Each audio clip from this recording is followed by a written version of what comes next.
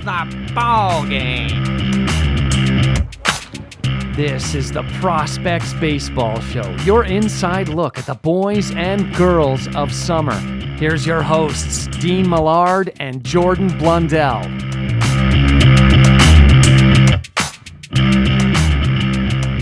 Welcome to episode 2 of the Prospects Baseball Show. My name is Dean Millard, and Jordan Blundell, the head coach, 2-0 head coach, joining me as he did last week in studio with an even bigger smile on your face because, first of all, Saturday night was in dramatic fashion, and we're going to talk to the guy who was responsible for that walk-off, who also had a home run on Sunday in a little bit, Pierce Blahoviak. But tell me, we talked right after the game on the broadcast. A couple of days later, how do you feeling on Monday morning after a successful weekend? It felt good. Felt good Sunday. Woke up today. It's back to business. Monday morning is kind of the kickoff for everyone. The week is now. The to-do list is now ready to go. So, it was what a great experience. Like the opening night, you were there, Dino. It was. It really was electric. Some things, obviously, player performance-wise, that I can remember, and just the crowd, like that. There was a buzz. Like That's what I was going to say. People talking the whole time, like amongst themselves. But when you get 3,000 of those people, there's the murmuring and everything. It wasn't quite the buzz that was going on in Toronto that night with the Raptors, but there was a definitive buzz at RE/MAX Field. Yeah, Jurassic Park looked like it'd be a fun place to be at, right? It was great. Sunday's game was kind of one of those games that we needed to stick with it to get the dub. Lethbridge fought back on us. We made a couple of mistakes. They were able to capitalize, and that's what good teams do. So Lethbridge were able to bridge the gap back and push it close, and we were able to, like I said, stick it out. We had a couple guys in relief shut her down for us and got that second win. So what a great start, 2-0. Really at no point were there any goals set for how we want to do this. That's not really how my mindset works. Like every day is a new opportunity for our guys. And what a great come-from-behind win on Saturday. And then, Sunday's a new day. And now it's Monday, and we've got some things to do as a team. We're going to get some work done today, later this afternoon, on a couple of the skills that we want to improve upon from what we've seen for the first 2 days. So it's back to the drawing board a little bit. Let the guys kind of loosen up the bodies again and get into that kind of everyday routine. We won't be too hard. Tomorrow, we've actually got a cool thing going on. We've got the Edmonton Police Service coming in to do kind of a team building exercise with our guys. So it gives them an opportunity to, let our guys know about their service and what they do for us, which is huge. And our guys will get a chance to do some things, maybe a few things that are outside the box, and some of the stuff that the recruits do with EPS. So I'm looking forward to our guys experiencing that.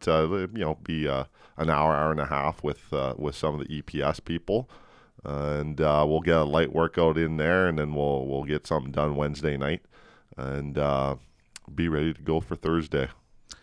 All right. Here's how you can get in touch and be a part of the program. You can email us prospectsbaseballshow@gmail.com, on Twitter @prospectspod, @JordanBlundell4.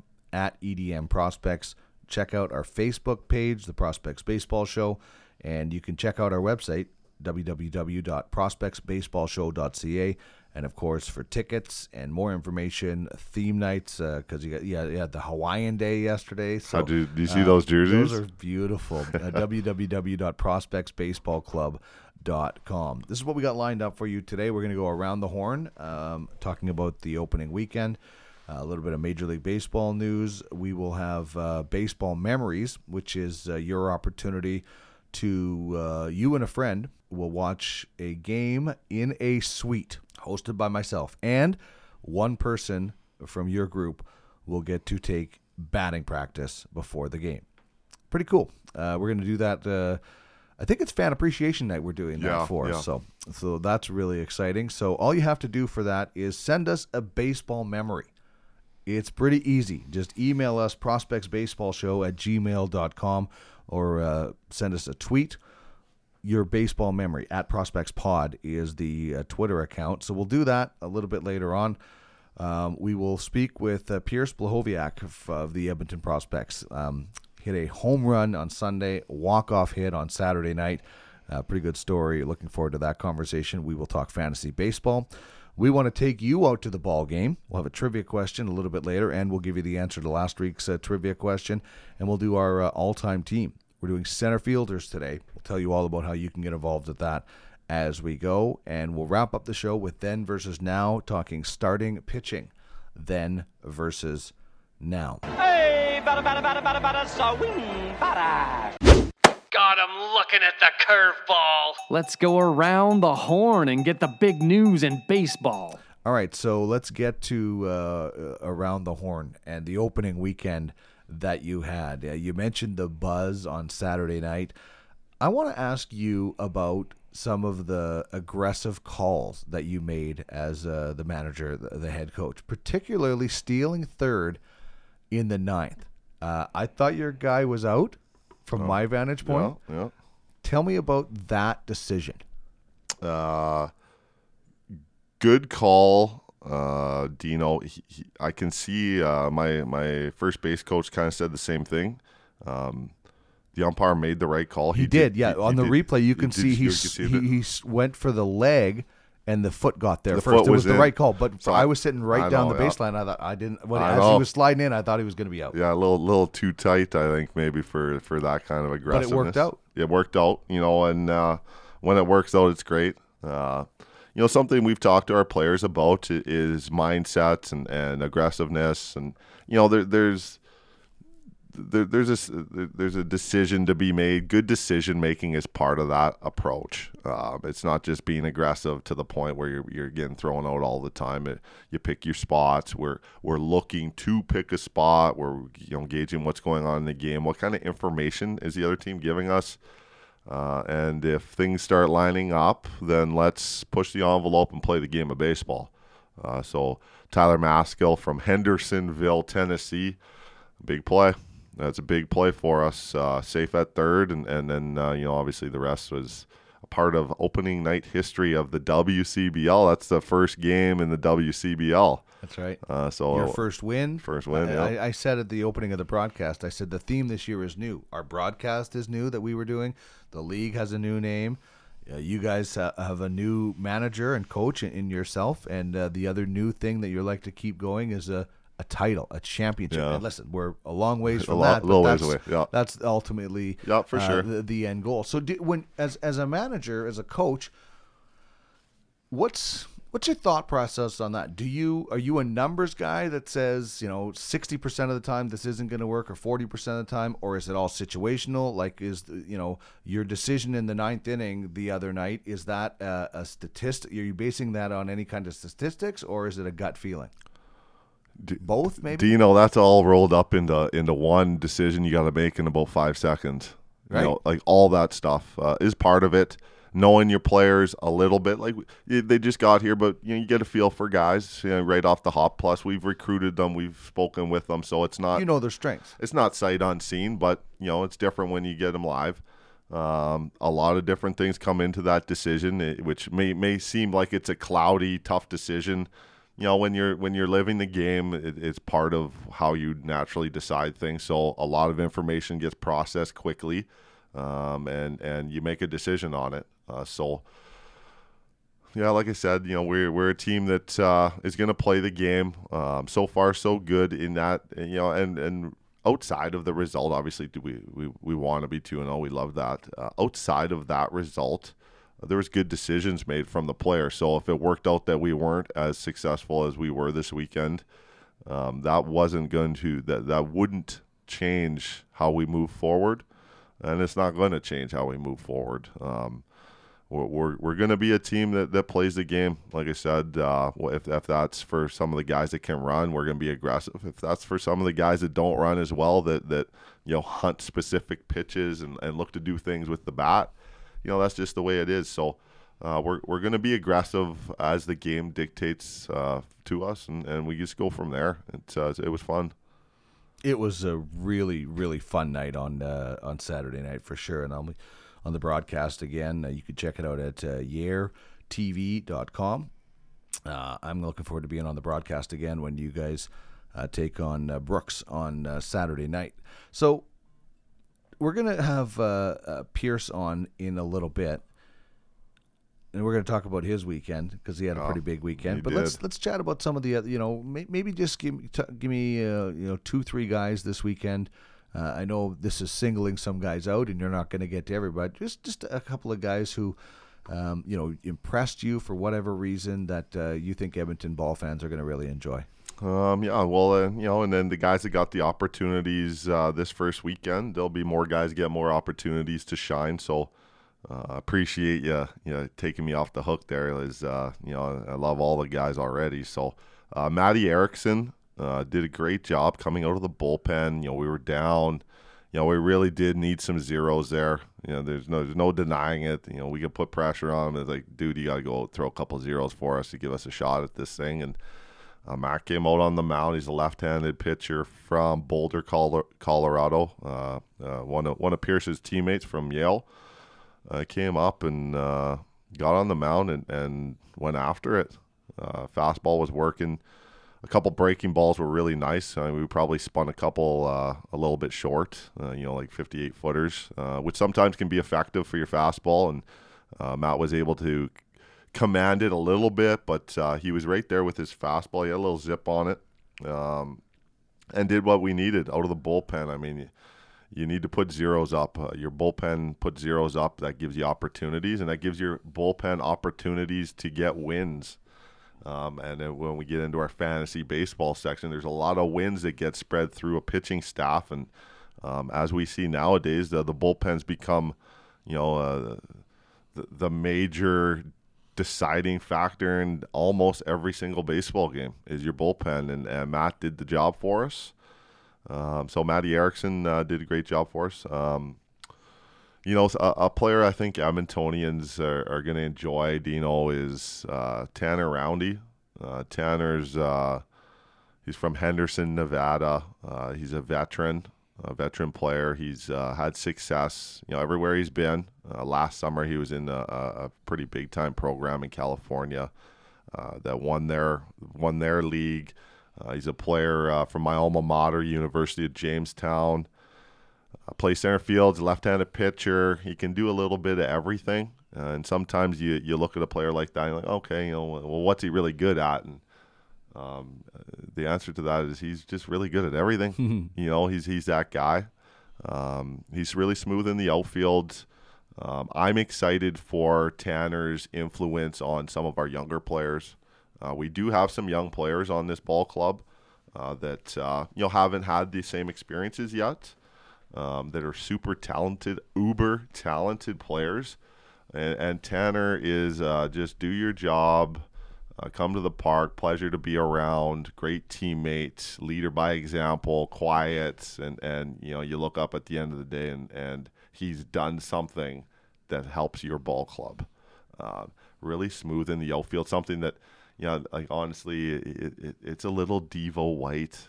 All of a sudden he's where the ball is. A ball gets hit well against us, and Tanner's found a way to find himself underneath that ball. So that's going to be fun. I know that's what his ability is. I got a chance to see him play a little bit early spring and saw that firsthand. But obviously with my relationship with his college coach being my college coach back in the day, there's some trust there. So, Coach Hager says something to me about a player, I know exactly where he's coming from because we've been through the battles together, and really, really happy that he's up here. Excited for him, excited for this ball club, and really, honestly, there's a part of that I'm really excited for the young players to get a chance to watch him do his thing because that will rub off. For sure. We are going around the horn here on the Prospects Baseball Show, Episode 2. Recording this on Monday, May 27th. Let's go around the horn in Major League Baseball, and we were talking earlier about the Sons, well, before we got on air, the sons of Major Leaguers, and the Jays have 3 of them. Obviously, Vlad Guerrero Jr., Bo Bichette, Dante Bichette's son, and Cavan or Cavan? I think it's Cavan. Cavan Biggio, who went deep for the first time. I'm not sure if you saw his dad Craig's reaction, but it was pretty cool. Priceless, yeah. And the Jays do not have a lot to be excited about when it comes to at least the standings. I mean, going into action tonight, they're 13.5 back of the Yankees, so it's probably not going to happen. But they do have some guys to keep you interested in, obviously Vlad and now Biggio. And when we're going to talk about hitting your first home run a little bit later on in the program. That might come up again, eh? Yeah, but pretty cool feeling for Jays fans and the Biggio family, I'd imagine, to see that. Yeah, they've got just a really good young nucleus coming up. Unfortunately for us fans, it might take a little bit of time here. This might be a year that there's not a ton of success, but you know what? What's happened in baseball in the past, recent past, 10 years to the present day, there's been some successful franchises that have done this, that have had a group come up basically together in stages, but the stages are within the same season, from draft to low A to high A, get some double A, and then they start spreading out a little bit because of their development timeline. But once you get to double A, you're a call away.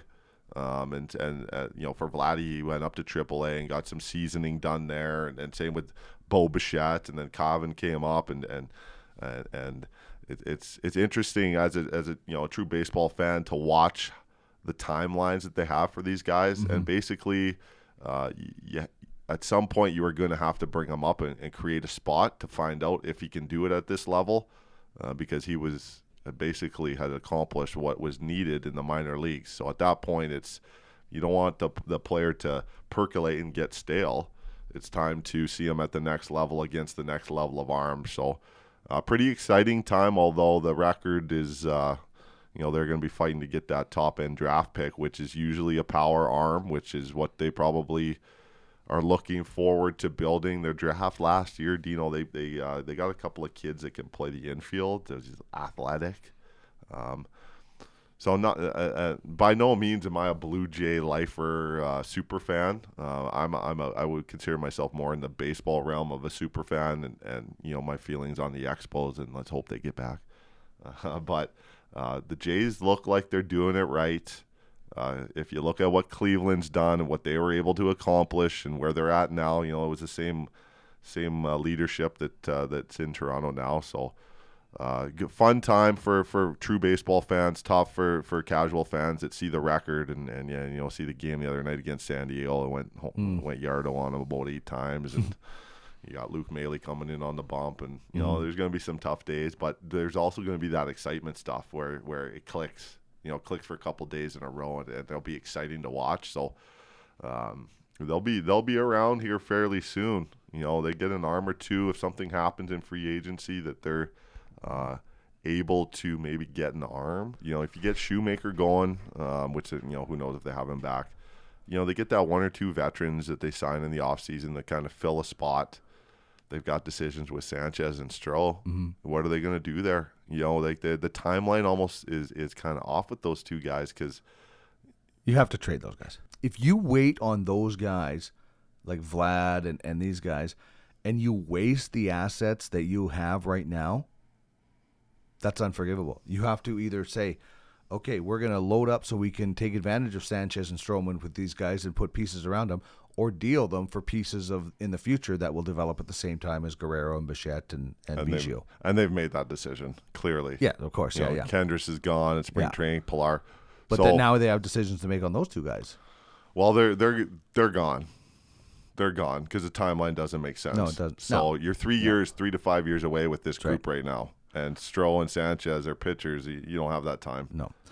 Okay, let's look at the Twins and the Oakland A's. This is so fascinating. 2 teams that are red hot right now. Minnesota has won 6 in a row, 9-1 in their last 10. They've opened up a 10-game lead on Cleveland, 13 on the White Sox. The Oakland A's have won 9 in a row. They are also 9-1. They're still 6.5 games back of Houston. Like, you're sitting there as a baseball team saying, we just won 9 in a row, and we're still almost 7 games out. It tells you about their start and what Houston did. But two teams red hot that are in totally different situations right now. Yeah, completely right. We touched on that a little bit. How Oakland's starting to do that Oakland thing they do in the summer, and they're able to just compile wins. Houston is one of those teams that the Jays are trying to follow that blueprint. And the Cubs have done it. The Astros have done it, where they basically strip it down and they rebuild. Carlos Correa, a la Vladdy Jr. and in Chicago with Rizzo and who's the other big bat there? Chris Bryant. That's the blueprint now. And if you get those athletic bats, you get 4, 5, 6 of them that you've developed. Then you go out and you target what you think you need to add there. So, the Cubs went and got Hayward. The Astros went out and got a couple arms, Verlander and Cole, which literally could not have worked out any better for arms to bring into a franchise. They're basically two of the top 5 or 6 guys in the big leagues, and they were fortunate enough to get those guys. So that gives you an opportunity to win, sustained winning now. Once the kids come up, you got to put the arms behind them, the arms that give you a chance to win every night, and then the kids, you just feel like you're confident that they'll come through with that. So the Twins, they're gonna. I think it's the Twins and Indians in that division. Mm-hmm. Why I don't think the White Sox are they don't. I don't think they have the depth to get there by the end of the year. But I wouldn't count the Indians out of this thing just yet. Their pitching staff is super talented. Kluber going down doesn't hurt. That freak injury. Did you see that highlight? Unbelievable. They've got some young arms, so I wouldn't put it past your boy Jose Ramirez to rip off a torrid month. You better not. I traded him. You better not get good again. Wouldn't that be the case, though? Yeah, that would be.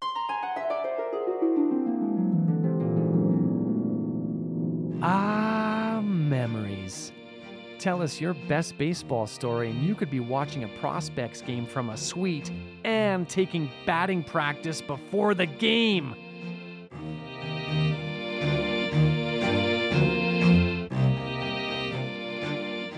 Okay, so we want to do a little contest now here on the Prospects Baseball Show. Thanks so much for tuning in. This is our baseball memories contest. It's easy. You just send us in your favorite baseball memory, or a few of them if you want to. Email us, prospectsbaseballshow@gmail.com. That is prospectsbaseballshow@gmail.com. So you send that in. Maybe it's you playing, watching, coaching, etc. We will have 6 winners in total. Each winner gets to bring a guest to watch a game, fan appreciation night from a suite hosted by myself. As well, one person from each winner will get to take batting practice before the game. Such a cool situation at RE/MAX Field, and all you have to do is send in your favorite baseball memory. We're using the. Actually, I when I told you what my memory was, I was a year off. It's their second one for my memory. So I'll let you go first and tell us. We're talking about Blue Jays World Series championships, the 2 of them that they had. What's your baseball memory from that time? There was, so I was in grade 7. There was a birthday party. A classmate had a birthday party, and all the kids are at this birthday party, and it's one of those deals, upstairs, downstairs, and whatnot. And I don't think I was too good of a friend because I was trying to watch the ball game, and there weren't a bunch of baseball fans there, so I was able to get down there. And that was Halloween. Do you remember that? Yeah, it was on Halloween. So I snuck down into the basement and basically like ditched the party to watch this, and then the walk-off happened. It was unreal. My baseball memory today is the year later, 1993. My buddy Adam and I sitting in my dad's basement watching that game.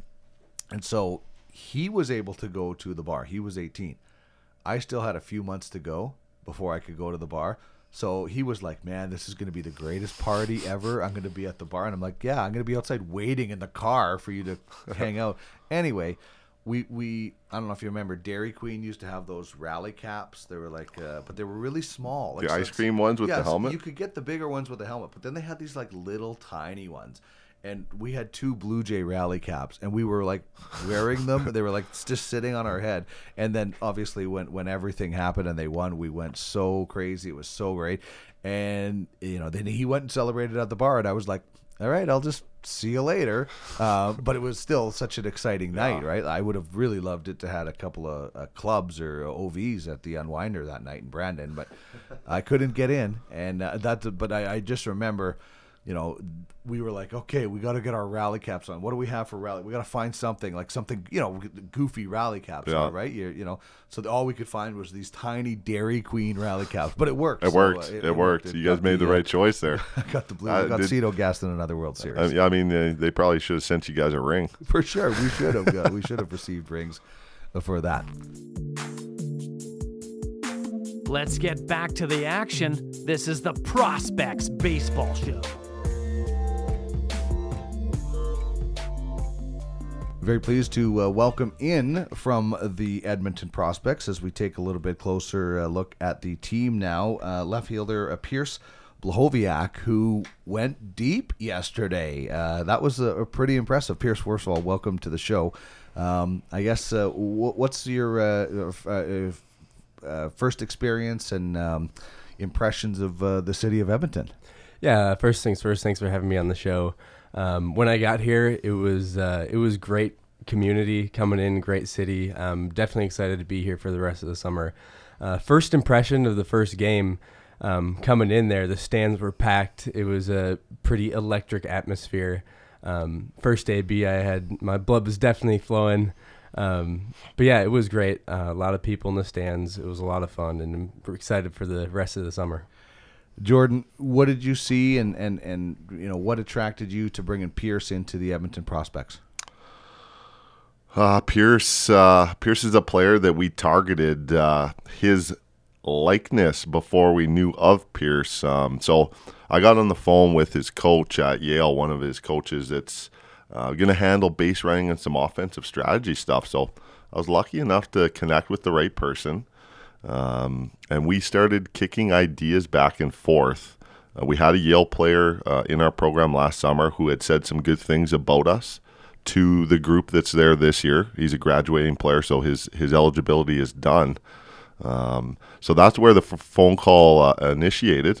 From there, I had to explain to Coach Shulman there that this is what we're looking for. This is the kind of team we would like to be, and what do you have? Any ideas? Do you know anybody? And Pierce's name came up right off the hop, and I said, okay.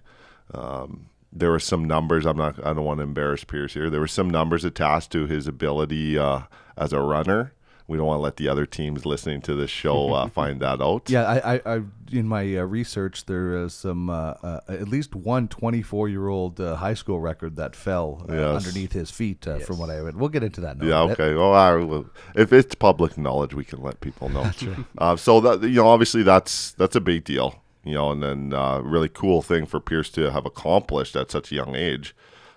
Any record that's been around for 24 years and you break it, you did something special. So, you couple all that with the fact that I was being told what kind of person Pierce is, and obviously he was recruited to a prestigious school for a reason.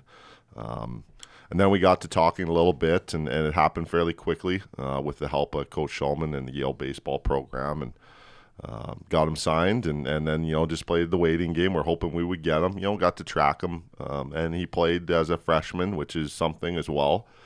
And he was put in positions to have an opportunity at success. And as a young guy, that's all you can ask for going into a program. And I think that bodes well for Pierce's opportunities moving forward in the game of baseball. We'll talk about your swing on Sunday in a second, but let's just talk about this track record in the 100-meter dash. You were playing baseball and track at the same time, which it might not be easy, but maybe baseball is your first love, but track is a pretty close second. And what was it like to break a record that was that long standing? Yeah, so for me, I had never been a track guy. I was kind of always the fast kid on the baseball diamond. But yeah, I've been working on speed for 5 years or so, running at a kind of a high-tech treadmill place, you could call it. And I broke the speed record there at 27 miles an hour on the treadmill. And I thought, maybe I tested out on the track, compare, see how fast I really am with the fast guys. So that was where my decision came to do track and baseball at the same time. It was pretty tough. I had to miss a little bit of track and a little bit of baseball. And of course, both coaches were a little salty about that at times. But overall, I had a blast for both. I honestly think track kept me kind of upbeat about baseball, and baseball did the same for track. So I had a great kind of double season in both. Excellent stuff. Jordan Blundell, the head coach of the Edmonton Prospects, and Pierce Blahoviak, left fielder for the Prospects, and I'm sure a few other positions as well for the course of the year, joining us here on the Prospects Baseball Show. Let's go back to Sunday, then we'll go back to Saturday. But Sunday, you went deep. Tell us, take us through the at-bat and what you saw and how it came out. So that at-bat, I actually kept in mind my first at-bat of the day. I got a hit up the middle on a fastball in a 3-2 count. So the first pitch of my home run at bat was a fastball outside corner, and that's actually what I was looking for, and I fouled it back, and my guess is I didn't think he was coming back with another fastball, so I slowed down my timing a little bit and kind of was sitting on that off speed, and he happened to leave it up and in a little bit, and I saw it deep and put a good swing on it. Did you know it was gone? Off the bat, I didn't. I knew it was a good shot. I knew I felt it really well off the bat, but rounding first, I wasn't quite sure, so I was motoring a little bit, and then I didn't actually know it was out until I saw my teammates strutting out of the dugout, and that's when I started the trot. What about you, Jordan? You were on third base, right? Yeah, I wasn't sure. Just it's early in the year, and I'm not sure what everybody's capable of doing. He crushed it for sure, but there was one player who did know it was out. Javi Ramirez at second. So I saw the contact, kind of looked at Javier was already in his home run trot at second. So Javi knew that ball was gone right off the bat. I looked at Javi. I'm like, okay, yeah, no, he's right. So now impressive. I know. Yeah, it was about 3/4 up the scoreboard there. Well, I want to talk a little bit about plate approaches, and you had talked about your first at bat. You had a 3-2 single up the middle, and then the next bat it was your pitch. You didn't get it, and then what was the count when you hit the home run? I believe it was 1-0 or 0-1. My bad. Okay, 0-1. So it was the next pitch that it was the slowing down the timing is so impressive to me. And the only way I can relate is MLB The Show. My character, that's how I can relate. So I'm looking for tips. Identical. But that's what I'm interested in. Is you're like, okay, that was my pitch. I don't think I'm going to get another one. Like plate approaches, and are you a guy that prides yourself on having a good eye at the plate, or is that something that you think you could work on? Yeah, it's definitely a thing that kind of develops within a person as they play through the years, from little league to high school, all the way through college, and obviously the pros are going to be the best at it. But baseball becomes more of a mental game the higher up you get, and I think the more you get into those higher levels, the abilities, the physical abilities kind of level out, and it becomes more of a mental game. So that's where I think I've developed most as a player, especially through my first season of college baseball, is getting down the sequences. Okay, what did this guy throw to me last time and what count? Is he going to come with it again? What did I do my last AB that tips him off to what he's going to throw? So it's almost a mental game of beating the pitcher and creating a balance between reacting to a pitch that you like or don't like and looking for a pitch that you want to hit. What do you want to ask Pierce? What do you want to know more from Pierce? Well, I think we need to find out, where his allegiance lies in the pro sport. I know he's from Wisconsin, so maybe we could talk a little Badgers and maybe a little Milwaukee Brew Crew. So tell us about growing up. Is it Neenah, Wisconsin? Yes, Neenah. Neenah. Okay, so yeah. Neenah, Wisconsin. I've only been to Wisconsin once, and it was a beautiful lake, which you have in abundance. But sports and Neenah. Now, you have a twin sister who is a high level. Is it a ballerinaist or? Yeah, she's a ballerina. So she was doing ballet from the time I was doing baseball. That's so cool. Your dad is he a chiropractor, or he has a degree in chiropractic, or? He is a chiropractor. Yes. Okay, and your mom Was she Miss Wisconsin at one point? She was Miss Wisconsin '89. This is quite a family history here, isn't it? Yeah, That's no, it's it's pretty cool. like you got a lot to live up to here. Your Yeah. dad was a football player, I believe. He was, Yeah. played football through So college. sports was obviously something common in your life growing up. What about teams, as Jordan was mentioning? What were your teams growing up? And what are they still? I started off being a big Twins fan, believe it or not.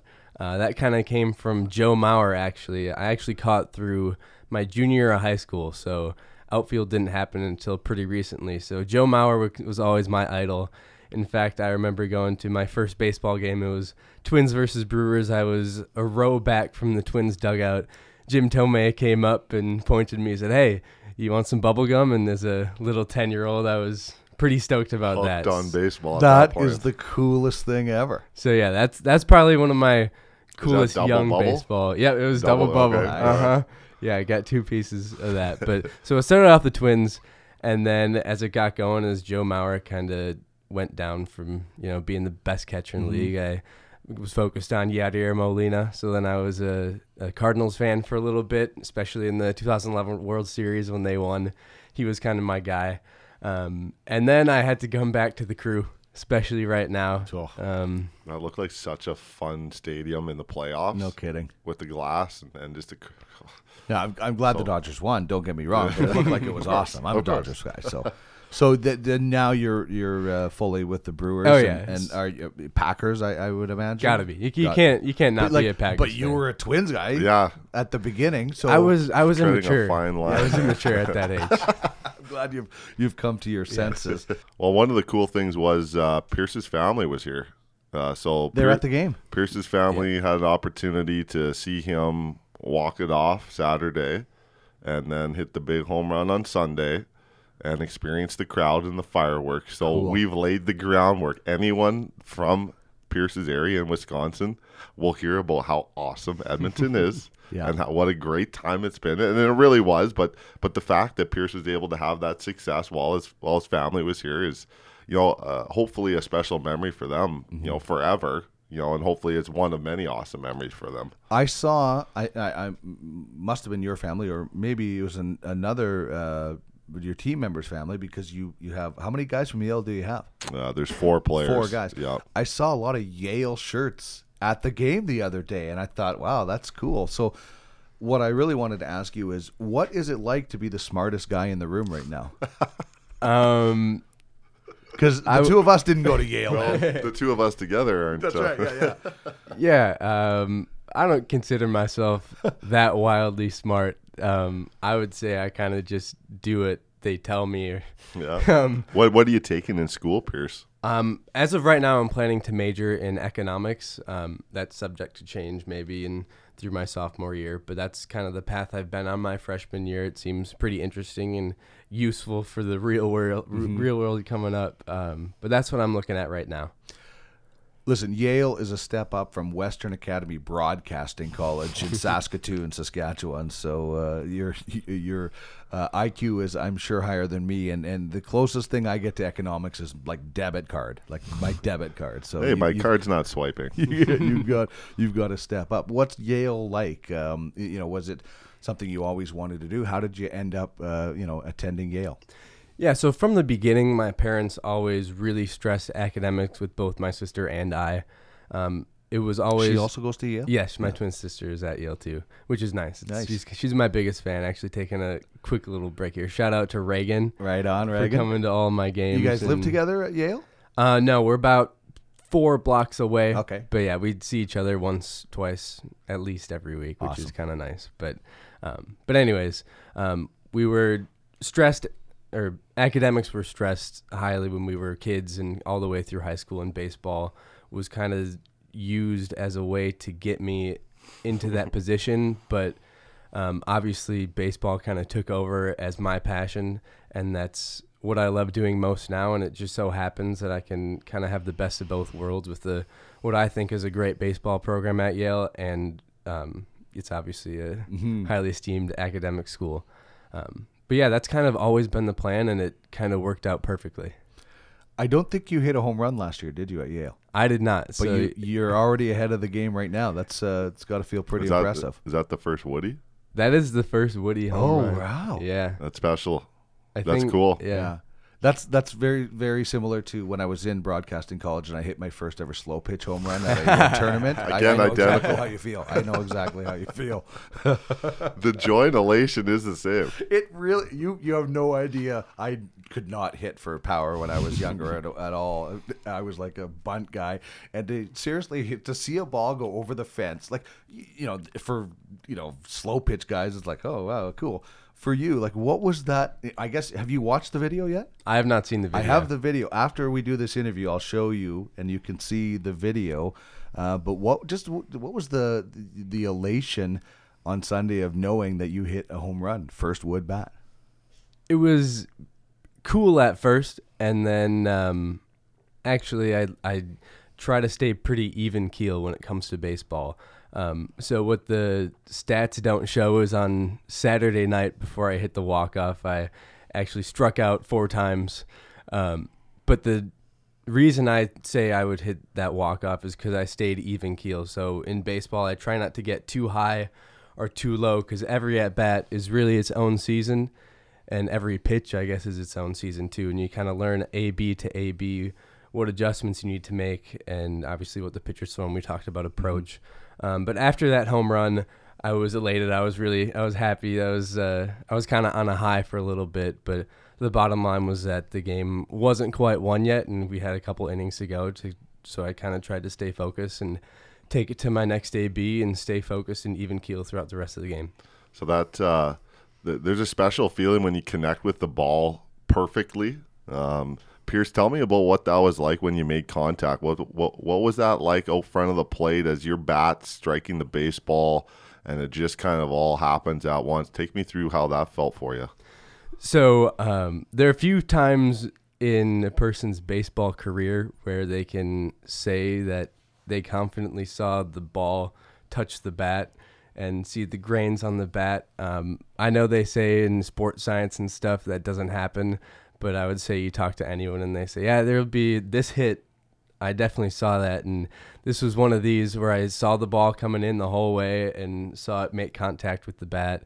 And it felt really good. It was almost like I didn't feel it. It was just kind of one of those really good moments that I'm just going to remember. And it's going to be one of my almost perfect swings, I would say. That's so cool. And it comes the day after the walk-off hit. So I want to go through that inning with both of you guys. First of all, that inning and earlier in the game, your coach's aggressive calls on the base pass, especially a guy with speed, but as one of his players, you have to love that. Everybody wants their manager to be aggressive or their coach to be aggressive until it doesn't work, and then you get blamed. But as a player, you got to love seeing the green light and the double steals and things like that. Your thoughts on that? Yeah, I mean, it's great. I think base running is definitely a huge part of baseball nowadays, especially. It's kind of developing. You see more systems around, but it's great knowing that you got a coach who's going to send you in maybe some iffy situations. But honestly, I think that's the best way to do things, because if you're putting pressure on the defense consistently, maybe it'll cause a pitcher to maybe leave a ball high that could help a guy out and put one in the gap and could score runs.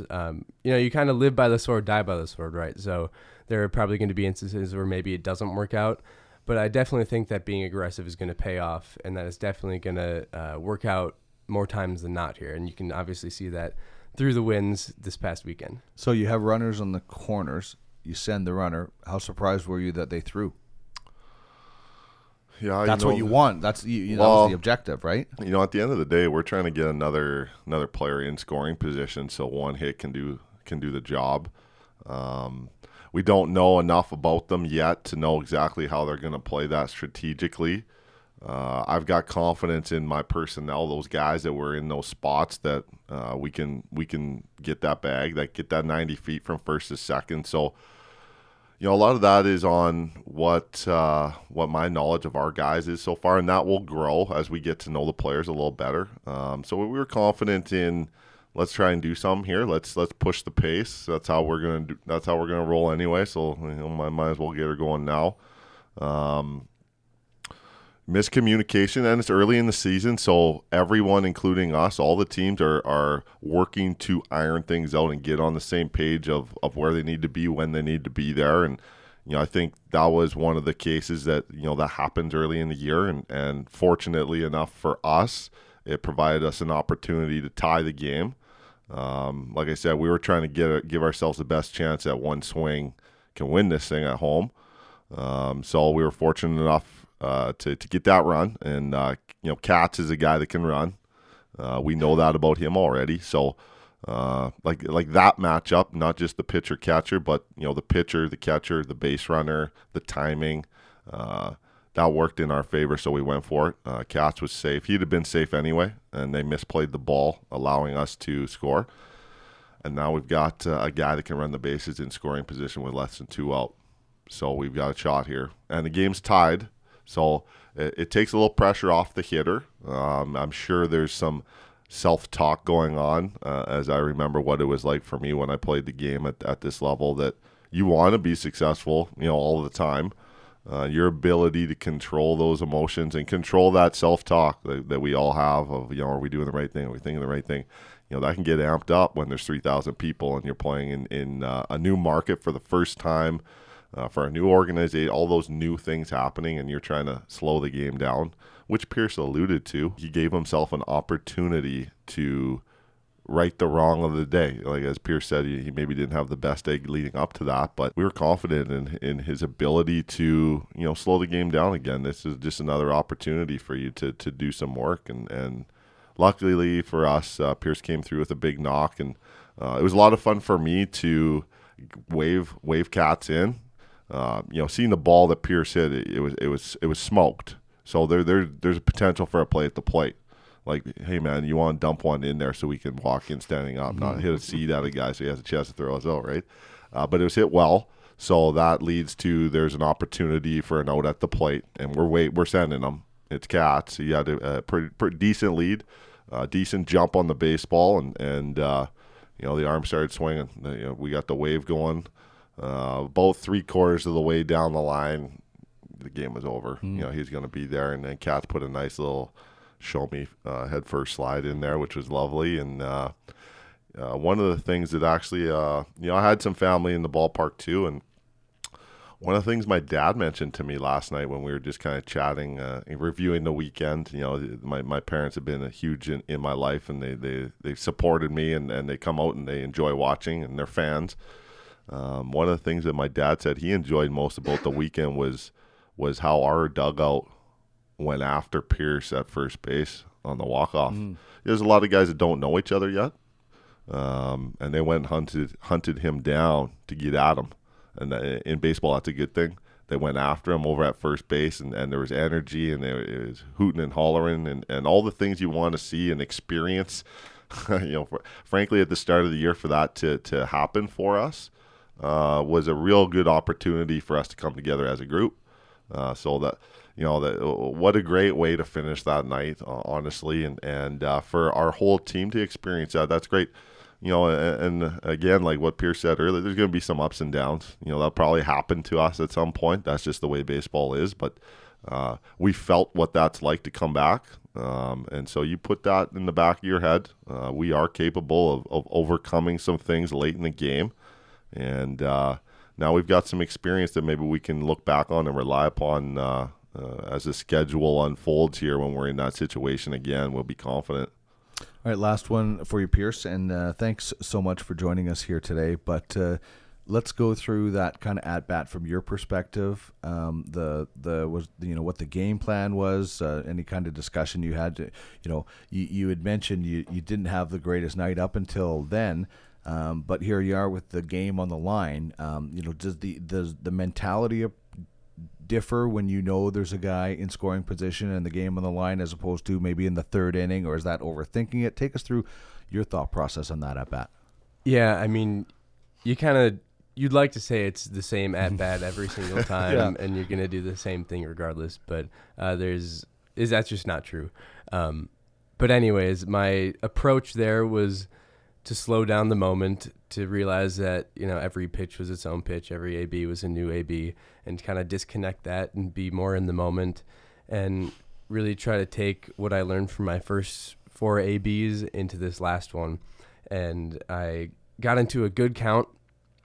I saw a pitch, and my thought was that, I wanted to trust my hands and see it deep.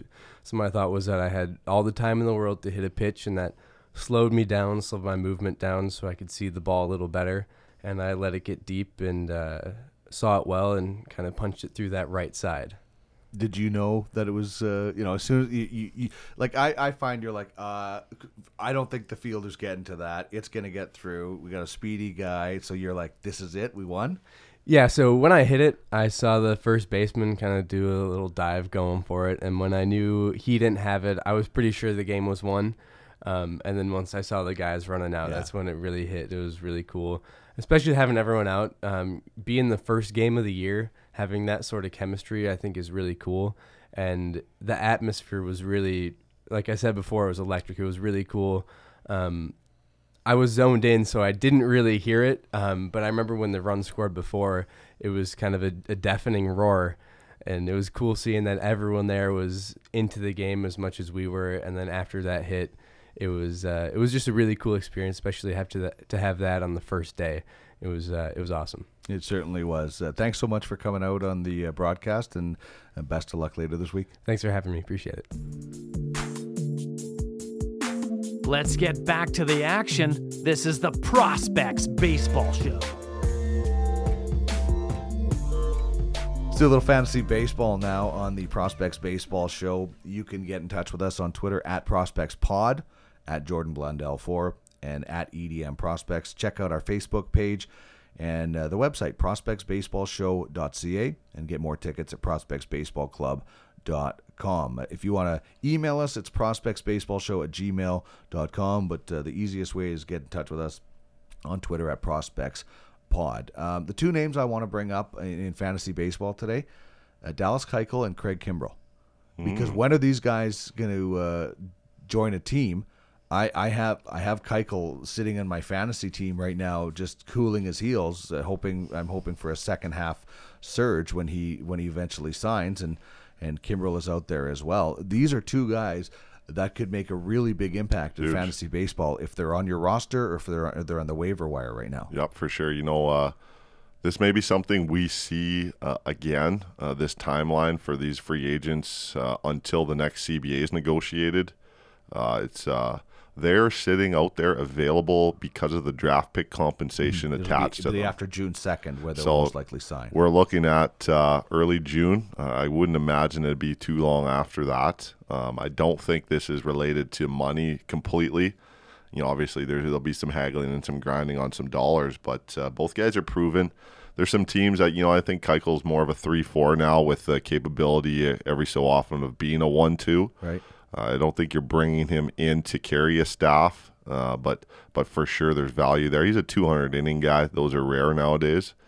And you know what's going to work out nicely for these two guys is they may be behind a little bit when they get back. And I'm sure they're working towards pitching this year. There's no question about that.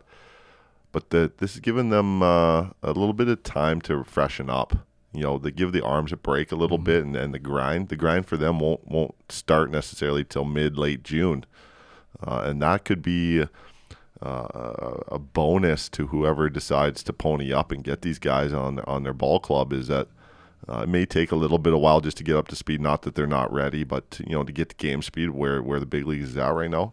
But they haven't thrown as many pitches. They've got some more bullets, and that extra little break for some veteran arms. I think Keuchel's early 30s, and Kimbrell's a year or two younger. It may be a good time for them in their career to have taken a little bit of a blow here and let the arms recuperate. And whoever decides to go out and get those guys, though, is getting two proven winners, proven guy at the end of the game. I mean, Kimbrell dang near lights out, and Keuchel's got some playoff mojo. Keuchel's got some regular season accolades. And from all accounts, clubhouse guys plus. So you're getting whoever gets them is getting a treat. I went 10-0-2 in fantasy this week, and and I went from last to fourth in my division. Still 18 and a half games out. So it's just like I'm in, but You just got to get to the playoffs now it's until so 1 week. weird. You took it on the chin, you said, this week. Well, 7-5 loss. It could have been worse. So you were too focused on the prospects instead of your fantasy team. I'm going against my strategy from up to this point where fantasy baseball takes precedence over all things in life. I've been battling. Like I said last week, the vultures are circling a little bit. There's guys eyeballing some of my top guys, and I hope I don't have a decision to make. I know we kind of talked about this earlier today about you don't want to finish 8th. You don't want to be that guy that's always sneaking in. And you know what? I got to get this out there right now. Bryce Harper is killing me. I love him. He's killing me in fantasy baseball right now. That's a keeper. We're in a keeper league, so you kind of rely on those keepers to be top 50 players. Bryce is not that right now. And frankly, when I got him, I made a deal, first and a third, and then a first and a third. I mean, I paid king's ransom for this player, and that's hurt me in development wise. So there's some parallels to real life with some professional sports teams that maybe give up on their young guys and those draft picks too early. It's something for a young GM in fantasy baseball to learn, and we'll see. I mean, I'd have the opportunity to kind of load up if I wanted to and do a fire sale, but I'm just not ready yet, Dino. I'm not ready to do it. Here's a tough decision for sure, but what isn't is going to a baseball game, and we want to take you out to the ball game with our next trivia contest, and all you have to do to get in on this is email us at prospectsbaseballshow@gmail.com. Last week's trivia question was how many Canadians are in the Baseball Hall of Fame, and that would be 1, Ferguson Jenkins. Should be 2 with Larry Walker, but we'll have to see about next year. This week's question, Willie Mays has the most home runs by a center fielder at 660. Who is second? Who has the second most home runs by a center fielder in Major League Baseball? If you want 2 tickets to the June 8th prospect game, email us prospectsbaseballshow@gmail.com. That is prospectsbaseballshow@gmail.com. The pitch, there's a long one to right field. Forget about it. This one is headed for New Jersey. High into the upper deck. Barry Bonds with a spectacular 3-run homer. Who is the best left fielder of all time? How about your favorite shortstop ever? What a double play by Ozzie Smith. Oh, mercy. It's time to build your all-time team. And we close things out with our all-time team and then versus now. And Jordan, we're doing center fielders today when it comes to our all-time team. And how people can get involved with this is easy. Your list for the best and or favorite players of all time at each position. So we did right fielders last week, but for our listeners out there, send us your team. Email us prospectsbaseballshow@gmail.com.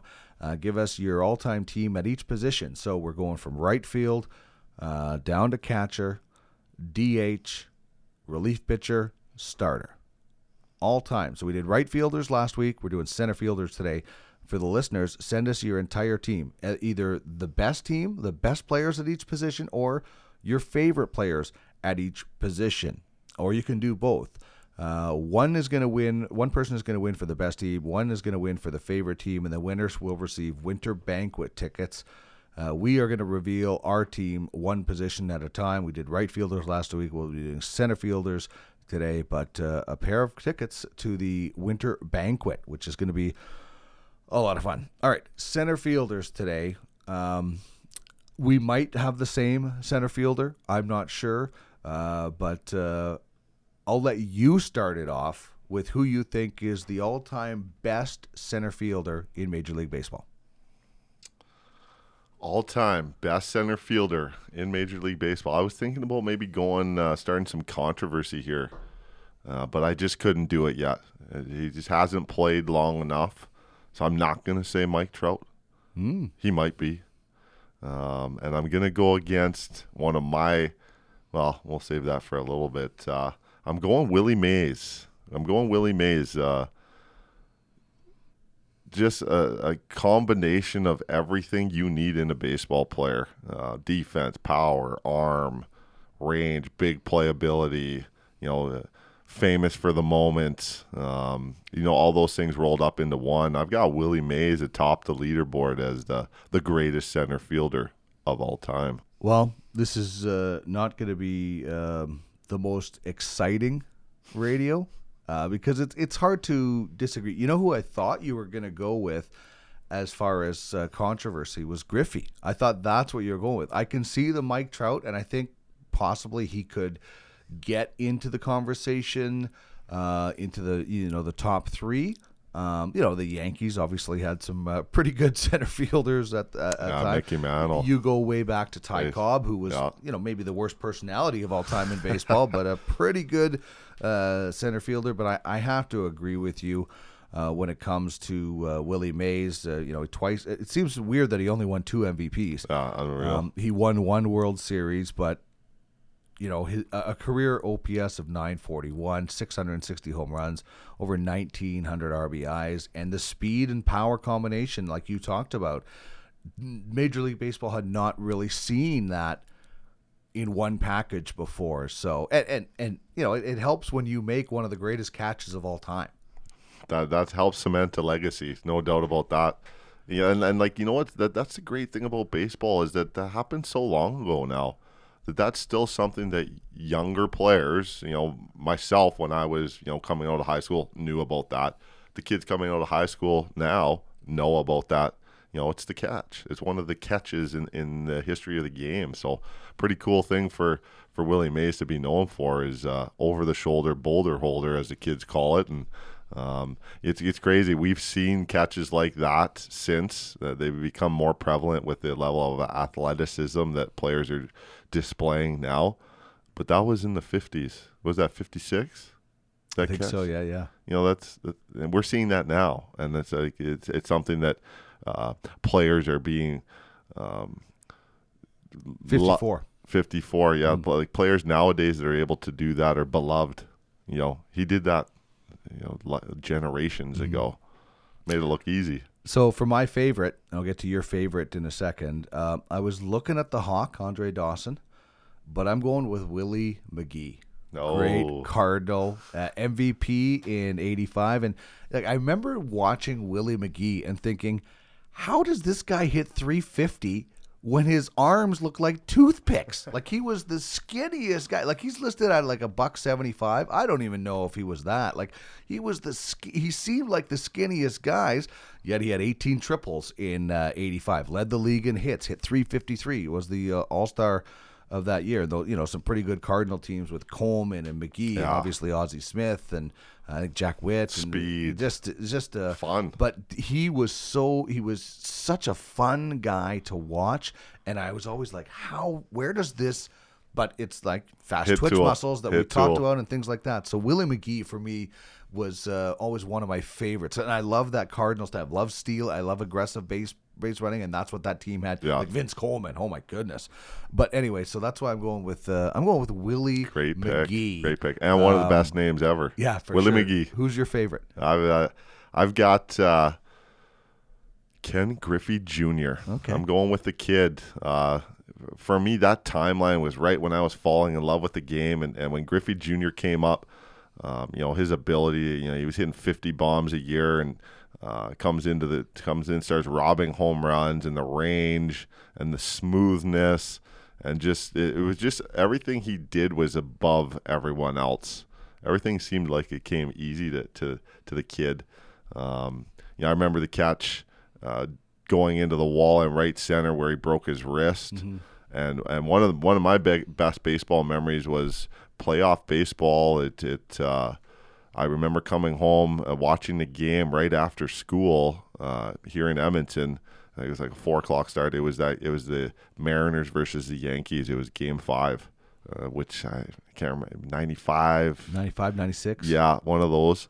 And I watched that game straight through, and Griffey coming around on the hit down the line. And sliding into the plate safe, which was a huge moment for Seattle Mariners baseball in the history of their franchise. And it was just like, it's just appropriate that that's the player who got to enjoy the celebration at the plate. So I've got Ken Griffey Jr. as my favorite center fielder of all time. Good stuff. You can send your entire all-time team, whether it's the best at each position or your favorite at each position or both. Email us at prospectsbaseballshow@gmail.com, and you could be getting some tickets to the Winter Banquet. Let's wrap on then versus now, and then we'll look ahead to this week for you guys in the Western Canadian Baseball League. And we're talking in this segment about things that are different now compared to at some point in past history. And for today, we're talking about starting pitching. And I'm not sure if anything has changed more in baseball in the last maybe 10 years than the role of the starting pitcher. Baseball has had some of the same rules forever since the game began. This isn't really a rule. This is just a shift in usage, I guess. And, we're seeing a guy going deep in a game now as 4 or 5 innings as opposed to 7, 8, 9. Yeah, exactly. You're asked to get a certain amount of pitches done. You're asked to try and hunt out a certain amount of outs, and you know what? We're going to turn the ball game over to specific roles now, and we're seeing the opener, which I think is I hate it. You hate it? I think it's well. I kind of like it. I don't know. I just like it. They're starting like Madison Bumgarner. Well, you don't need to open for him. When they said, like, what would you ever do if you had a starter? Well, I would walk out. I guess in some cases, I didn't like what happened last year when I think it was the Brewers and the Dodgers, and they were throwing out the guy for one pitch. Like, I think that's just, I don't know.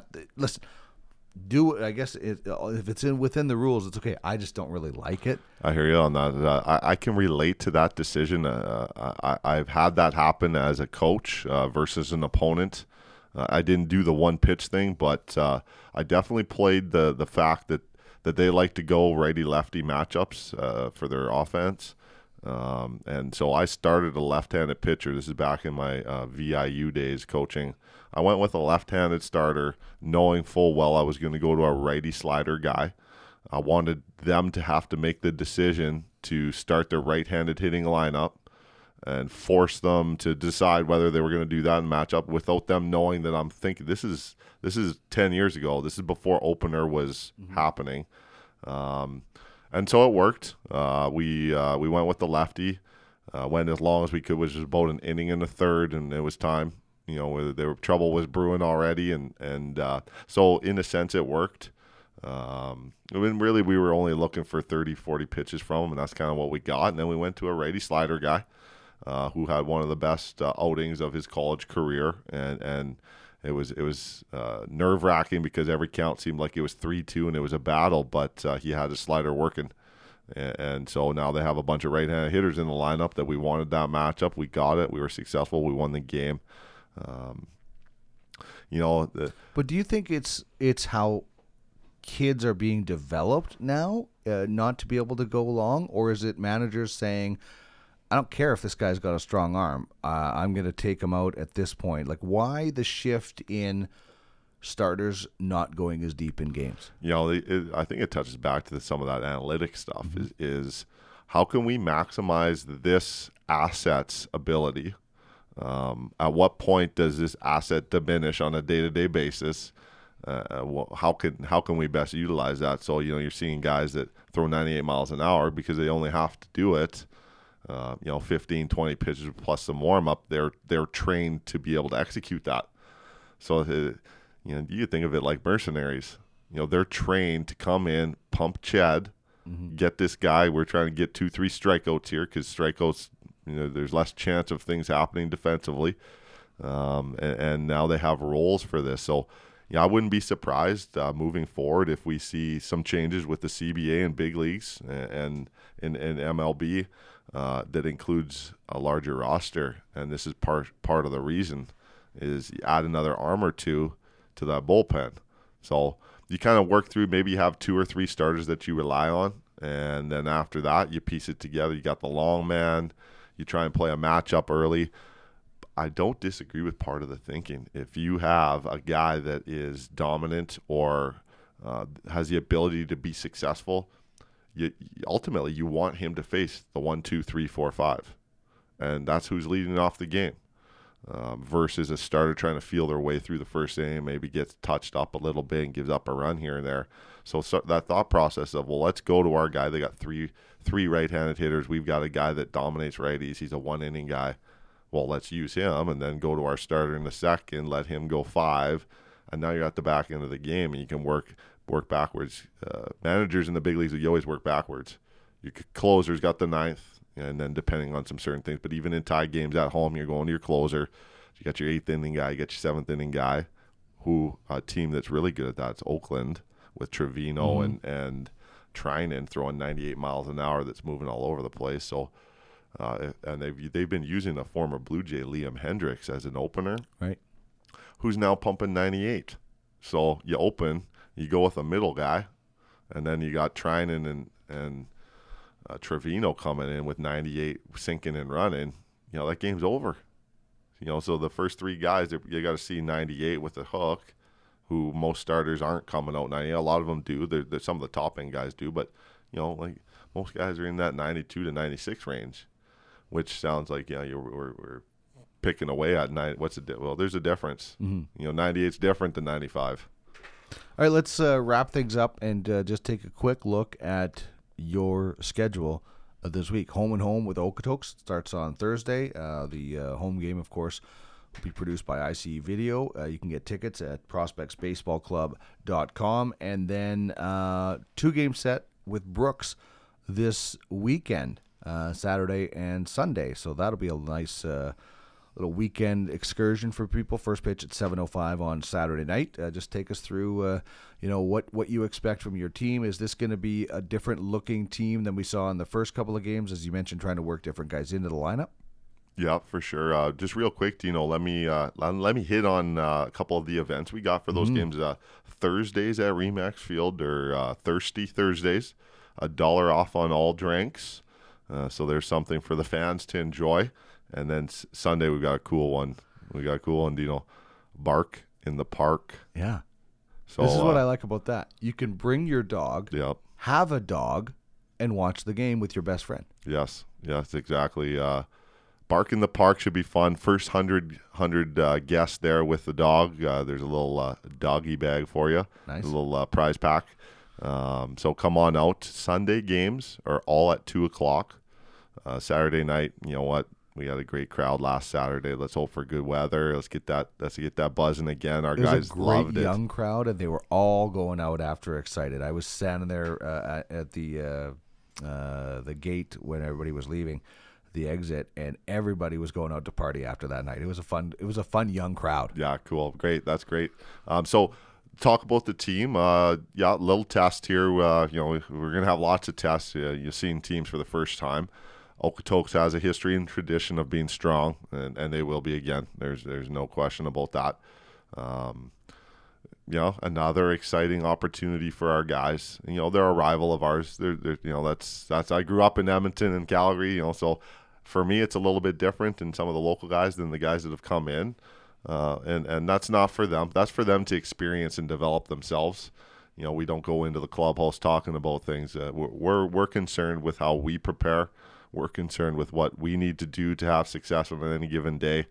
The opponent really ends up not mattering. We'll do our scouting report, and we'll have some information geared up for the guys to use at their disposal. But at the end of the day, we're going to prepare like we will always prepare.